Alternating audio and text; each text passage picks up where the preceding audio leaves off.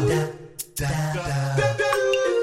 couple of days ago, we finished our look at extremes of speed with the faster reads. Now we're talking about the slower reads, as Simon and Garfunkel sang back in 1966 in the 59th Street Bridge song, "Slow down, you move too fast. You've got to make the morning last."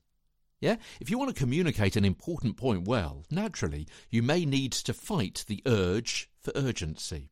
So here are some reasons, 5 today, 5 tomorrow, the message you give off by slowing your talking. Slower speakers can be seen as slow-witted, overly thoughtful or lacking in confidence, or are so super confident and cool they can go at their own speed. Despite what others may think, they may be thoughtful and considering every nuanced word in what they say. So again, you could be perceived as either slow or confident. But what's the image you want to give off with the context of your content? You may be perceived as tired, as though you're really bored with the topic, disinterested.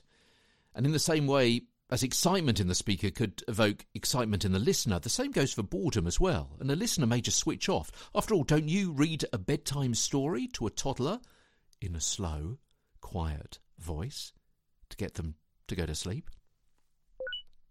Slow reads signify seriousness, perhaps gravitas, perhaps in presenting a shocking piece of breaking news that listeners may not quite believe or have trouble taking in. Princess Diana has been seriously injured in a car crash in Paris. Slower readings are often used for quality brands. It suggests reassurance, stability, confidence, and luxury, perhaps being used for commercials or voiceovers for brands like banks and jewellery, desirable cars, and so on. So there's 5 reasons that you may want to consider when talking more slowly. Is it appropriate for the context and the content of your communication? Got another 5 tomorrow as Get a Better Broadcast podcast and Voice Over Voice continues. From London, I'm Peter Stewart.